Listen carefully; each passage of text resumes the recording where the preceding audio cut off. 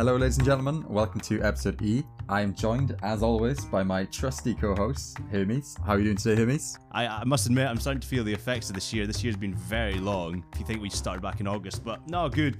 Just waiting for exams now, so goodness. Creeping around the corner slowly, so probably should start thinking about.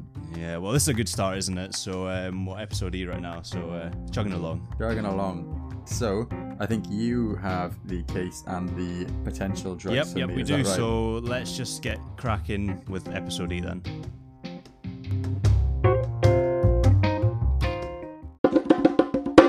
Right, Ketan. So, E today. I'm going to change it up a little bit. Okay, so what we're going to do is I'm going to give you a couple of drugs beginning with E, and then I'm going to give you the presentation, and then try and see from the presentation which of these drugs it could be. Because last time, I think we were just chucking out drugs, and it was a bit pointless, if I'm going to be honest. So, this time, here's some possible options. So, I've got for you Edoxaban, Ezetimibe, Erythromycin, nice, or Entresto.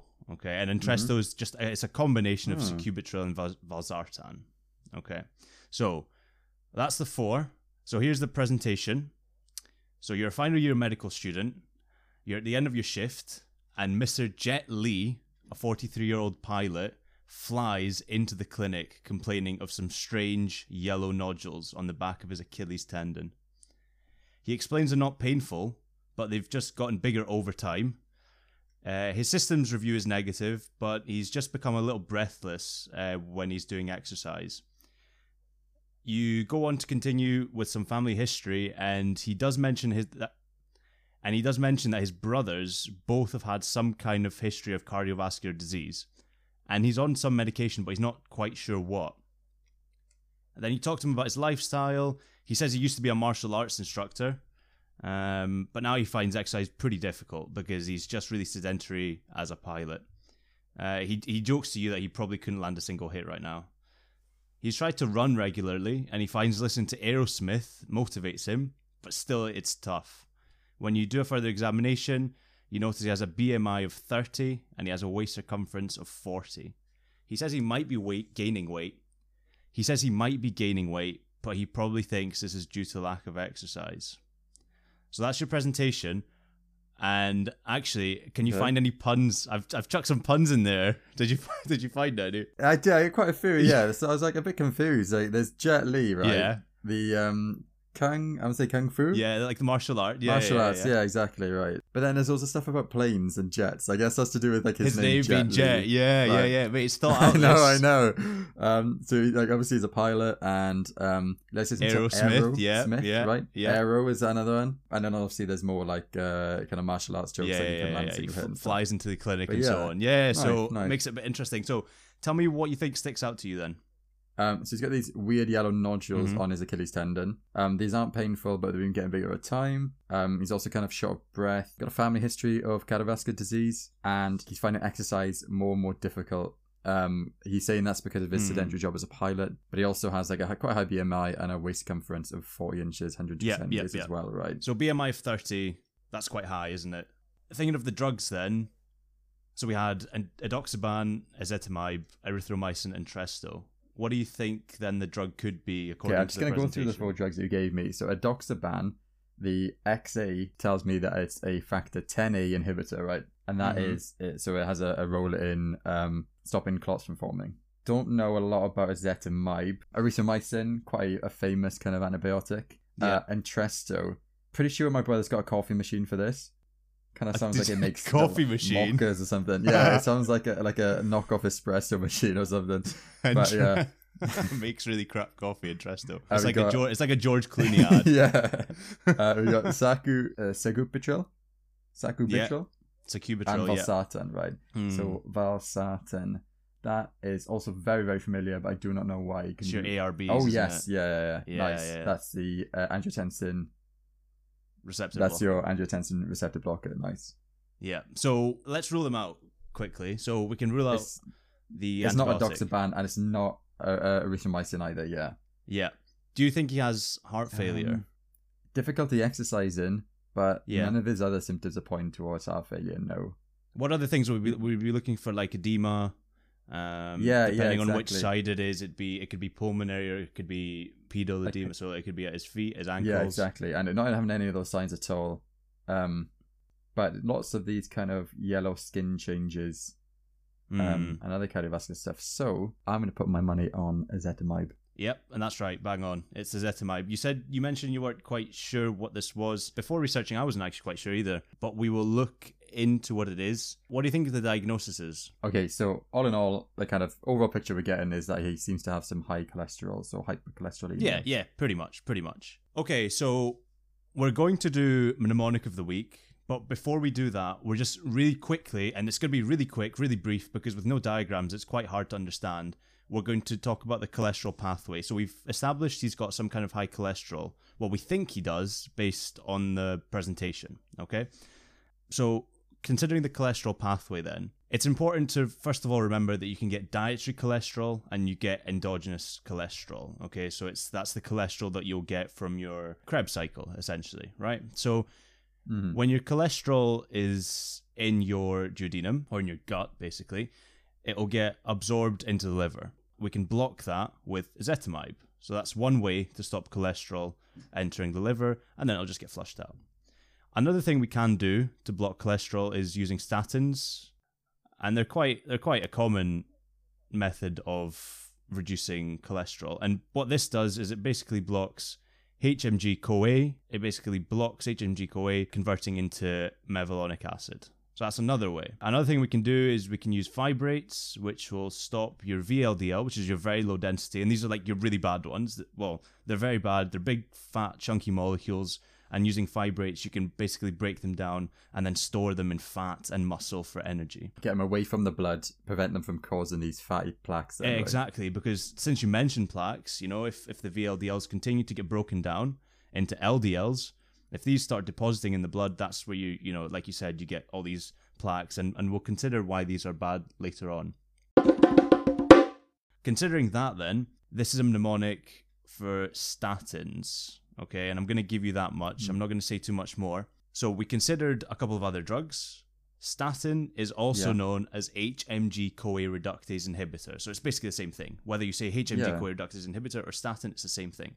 So you can use each one of these letters, which will correlate to a statin side effect. Okay. Can you think of any statin side effects? Statin side effects. So the letter HMG, C for CoA, R for reductase, and I for inhibitor. Each one of those letters stand for a specific side effect. Statin side effects. That's quite tricky. Yeah. I know that they have the action in the liver and muscles. So I imagine that they're going to cause some issues around the normal cholesterol production in these places. Yeah. So you said liver. So another word for liver. Yeah. So hepatotoxicity is H. Nice. And then you said in the muscle as well. Yeah. Right. So myopathies, that could be myalgia or myositis. Yeah.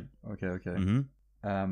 I think you're gonna have to give me the rest of it, man. I'm not too sure. No, that's fine. So there's GI upsets, so nausea, vomiting, diarrhea, cataracts, rhabdomyolysis, and increased risk of diabetes.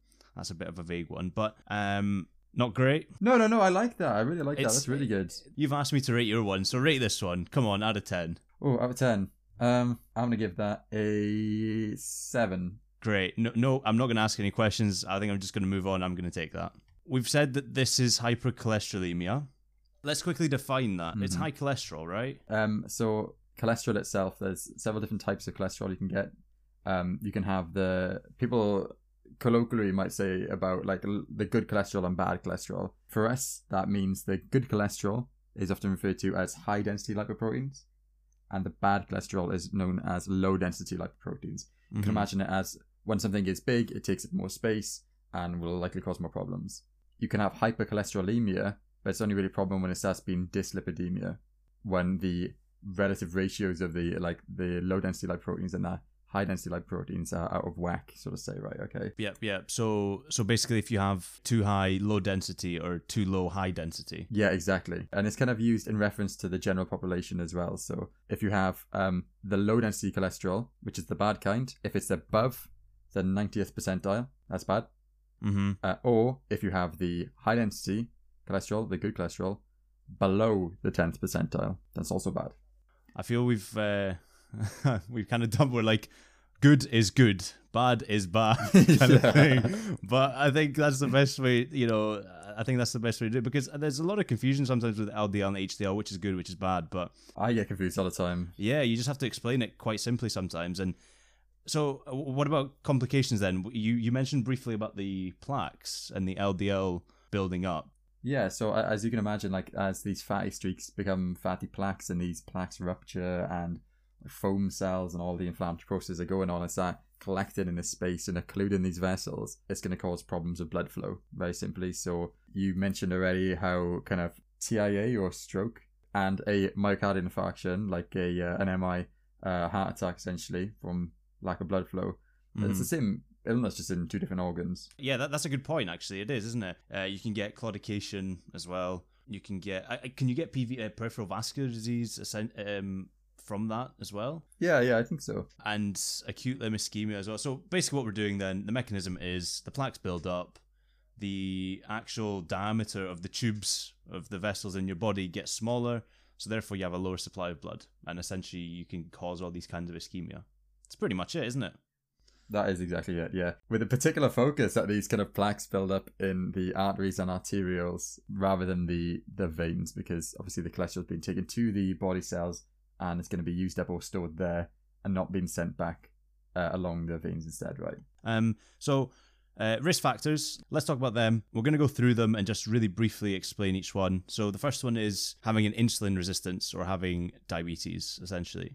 The greater the insulin resistance, the greater the VLDL triglyceride production, or basically you just can't break it down as well. You can't clear it, builds up, increased risk of plaques forming. Excess body weight, so weight gain is associated with increased LDL cholesterol levels. And when there's obesity, especially in the abdominal region, you get some not really that great changes in lipid metabolism. And it's a bit like what happens when there's insulin resistance in type 2 diabetes. Again, we were talking about the waist circumference, so we're talking about above 94 centimeters in males and above 80 in females. And we've got Jet Li, 43-year-old pilot who has a waist circumference of 102 centimeters, so he's quite at risk, isn't he? Yeah, so is that a risk factor? Yeah, hell yeah, it's a lot more than 94 centimeters, so a concern. And a lot of the times waist circumference is actually quite an important one, because I remember when we were told this, and I would always think before going into med school that it's BMI. BMI is the big one, but waist circumference is a big one because it talks about, sorry, excuse the pun there, waist circumference is an important one because it highlights as well the amount of potential fat that's around the viscera or the organs around the abdomen.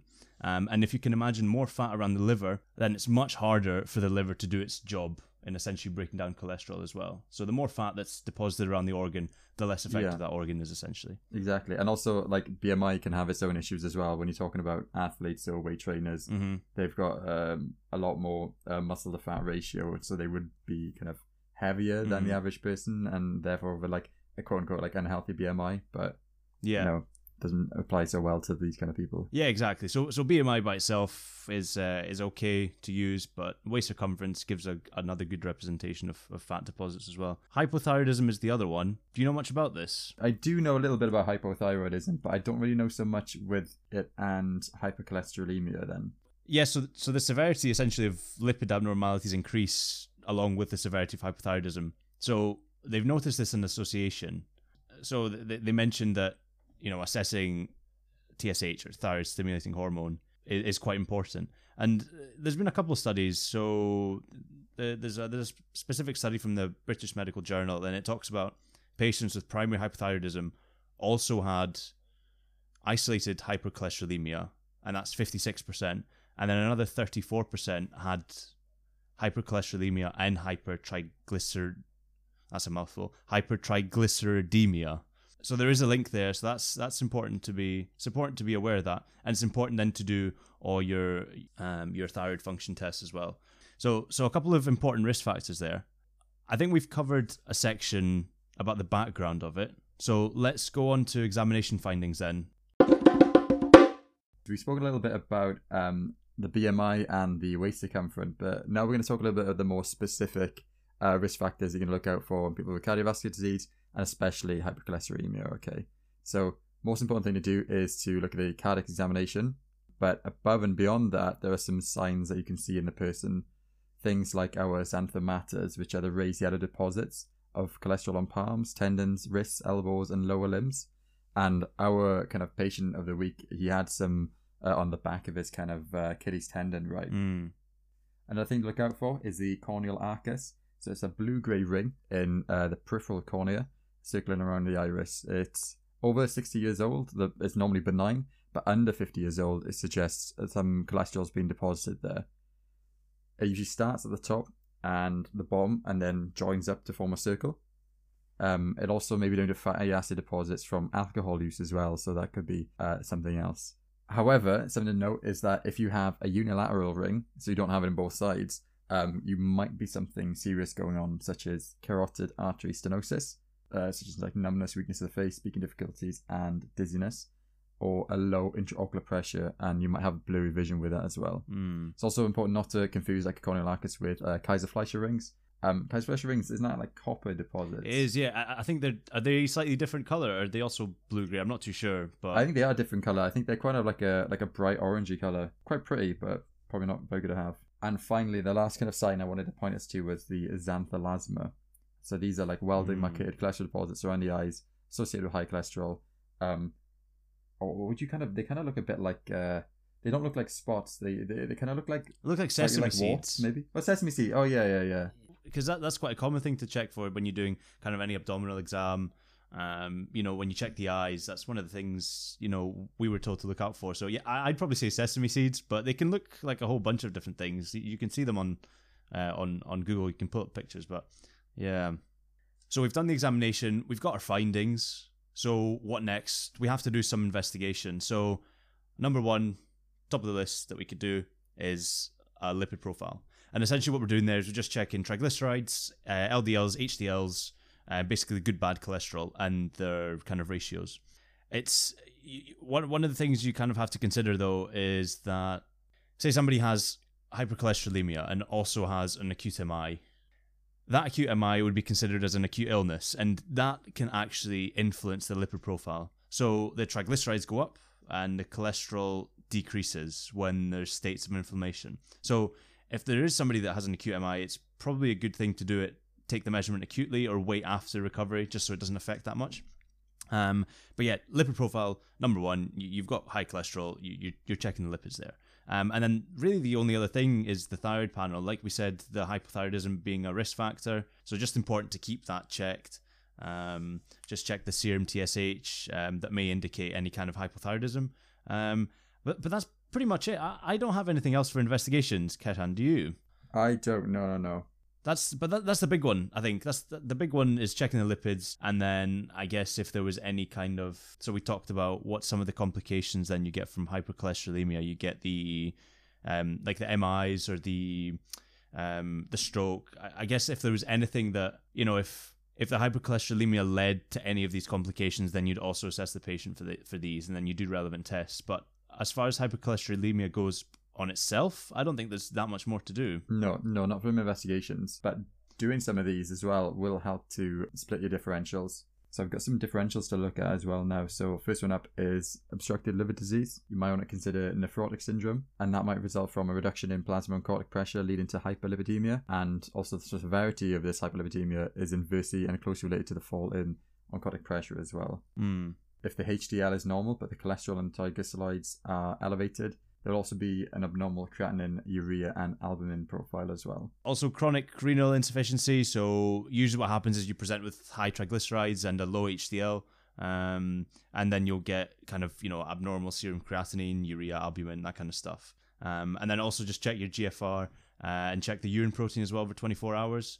And then that should cover you for that differential. And we kind of mentioned this already. The last one we've got here is hypothyroidism. You want to check the serum TSH if it's high, and a serum-free thyroxine may also be low, so consider that as well. One more interesting thing that's not really differential, but it's also worth considering whether this might be familial hypercholesterolemia. So basically what happens is that there's not enough receptors on the liver that allow for LDL reuptake. So essentially the LDL builds up and then causes hypercholesterolemia. So important to check that. I think it's a defect on chromosome 19.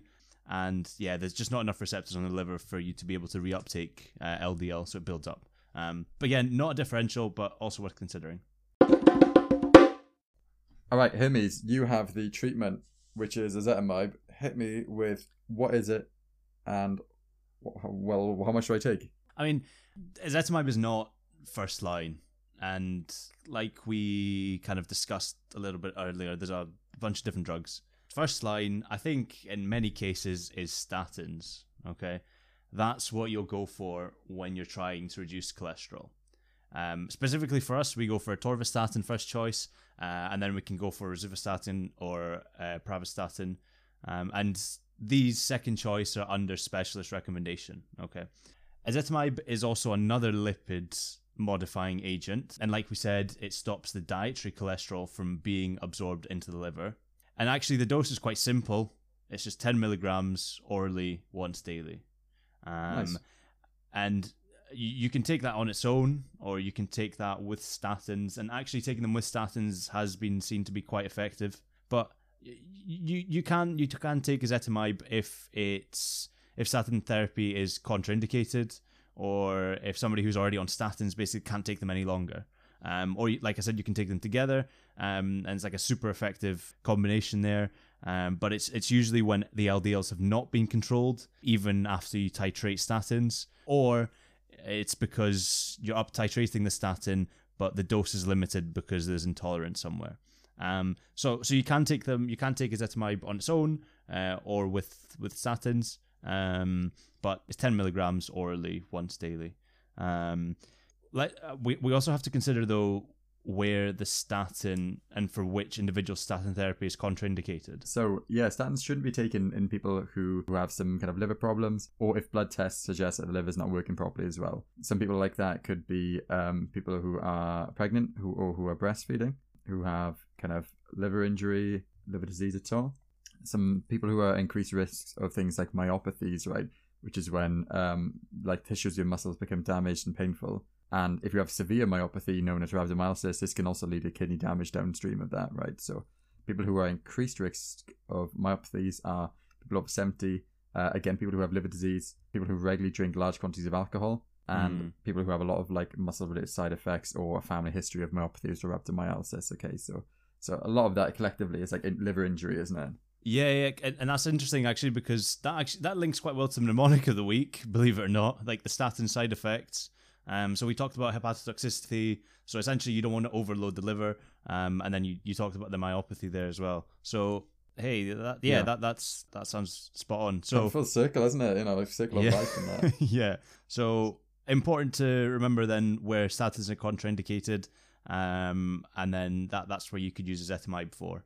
But yeah, quite simple. 10 milligrams orally once daily. Really briefly, just about management as well. Just important to note dietary changes, exercise, smoking cessation, that can all really help on top of pharmacological intervention as well.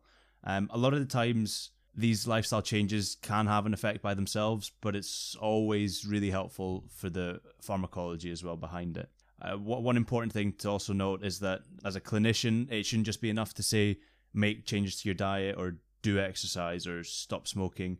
You should always provide some kind of value, just so the patient has a target, because this will be completely pointless if you just say, change your diet. You have to be able to provide specific changes to that diet, which you can look up. And you can also consider a dietitian if it just becomes really difficult for the patient to comply with that. So you can have pharmacological management and you can have non-pharma management as well. And a combination of both is really ideal. So, Ketan, now we've done that, I think it's your turn for a fun fact. It's fun fact, but it's more like fun question of the week. All right, okay. So it's more of a news item. I've got a question for you, Hermes, and it's 4 potential answers, just like you did right at the start, where you give me 4 different drugs and I had to work out which one was which. Okay. So yeah, go for it. This came out fresh off the press from Wednesday. It's in the Guardian, and foodies in Spain are angry, or food purists, should I say? They're angry over which recent invention? Okay, is it recent? There's been a recent invention. Okay, go for it. Let's recent invention, and it's in Spain as well. So hence all the kind of answers are potential like Spanish stuff, right? So, is it instant paella rice? Oh Is god, it- that could stir controversy. Okay, yeah, next one. Good pun there. Stir controversy. Stir. Is it veggie chorizo?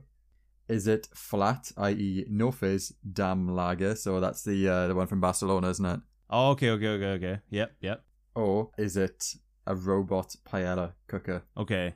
God. Okay, right. I don't think it's a robot paella cooker. There's no way. Oh, actually, it's paella. We've got to respect the language. Oh, I thought okay, fine. I thought that'd be I thought that'd, like be insulting, like taking the piss out of it. But yeah. Any Spanish listeners were respecting the. So I don't think it's that one because that actually make people's life easier. I think so you don't think it's that because it would make life easier? I think for me, okay, the ones that would raise the most, uproar would be one of the first two. Okay, like instant paella rice or veggie chorizo. I would probably go for veggie paella rice and chorizo. Yeah.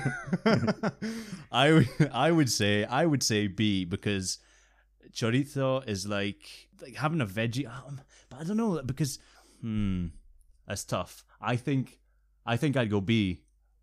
I think I would. Well, Hermes, I am happy to say that you are dead wrong. Really? What tease? Oh, what is it? The headline is robot that can cook a paella is causing quite a stir in Spain. Are you serious? I loved your you literally said stir at the start, and I was like, that's quite funny because that's the pun that the Guardian's going for as well. So. Oh, really? Are you serious? Is that last one? Is the last one? Yeah, robot paella cooker. What? Really? Wait. I mean, that's just having. I don't get why that would cause controversy. I'm not going to say cause a stir again because I think we've killed that pun. Well, apparently, quite a few people are, purists are blanching at the idea of a robot being allowed anywhere near the precious marriage of rice stock, veggies, protein. It's like a sacred dish that can only be made by human hands. And apparently, like the inventor was saying that it was very nice and didn't have any burnt bits, which often people get distracted. They go on their phone and they're texting away and they don't concentrate. Where the robot doesn't get tired. He's not going to be scrolling through social media or whatever. Yeah, it's like non-stop paella production. I mean, you wouldn't be able to tell though as a consumer.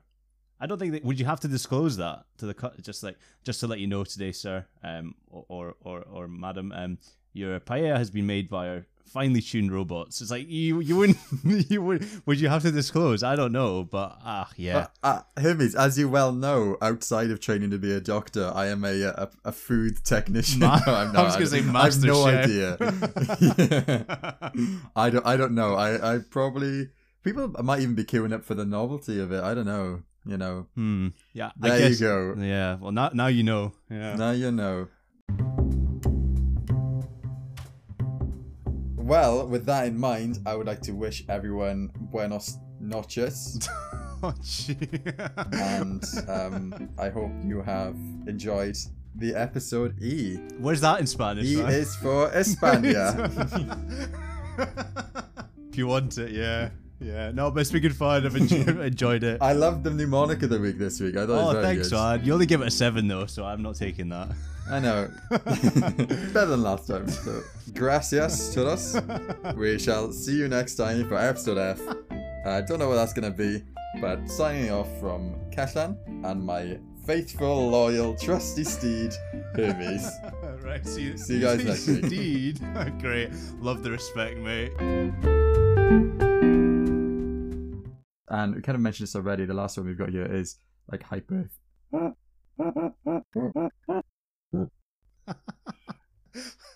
I love those voice cracks.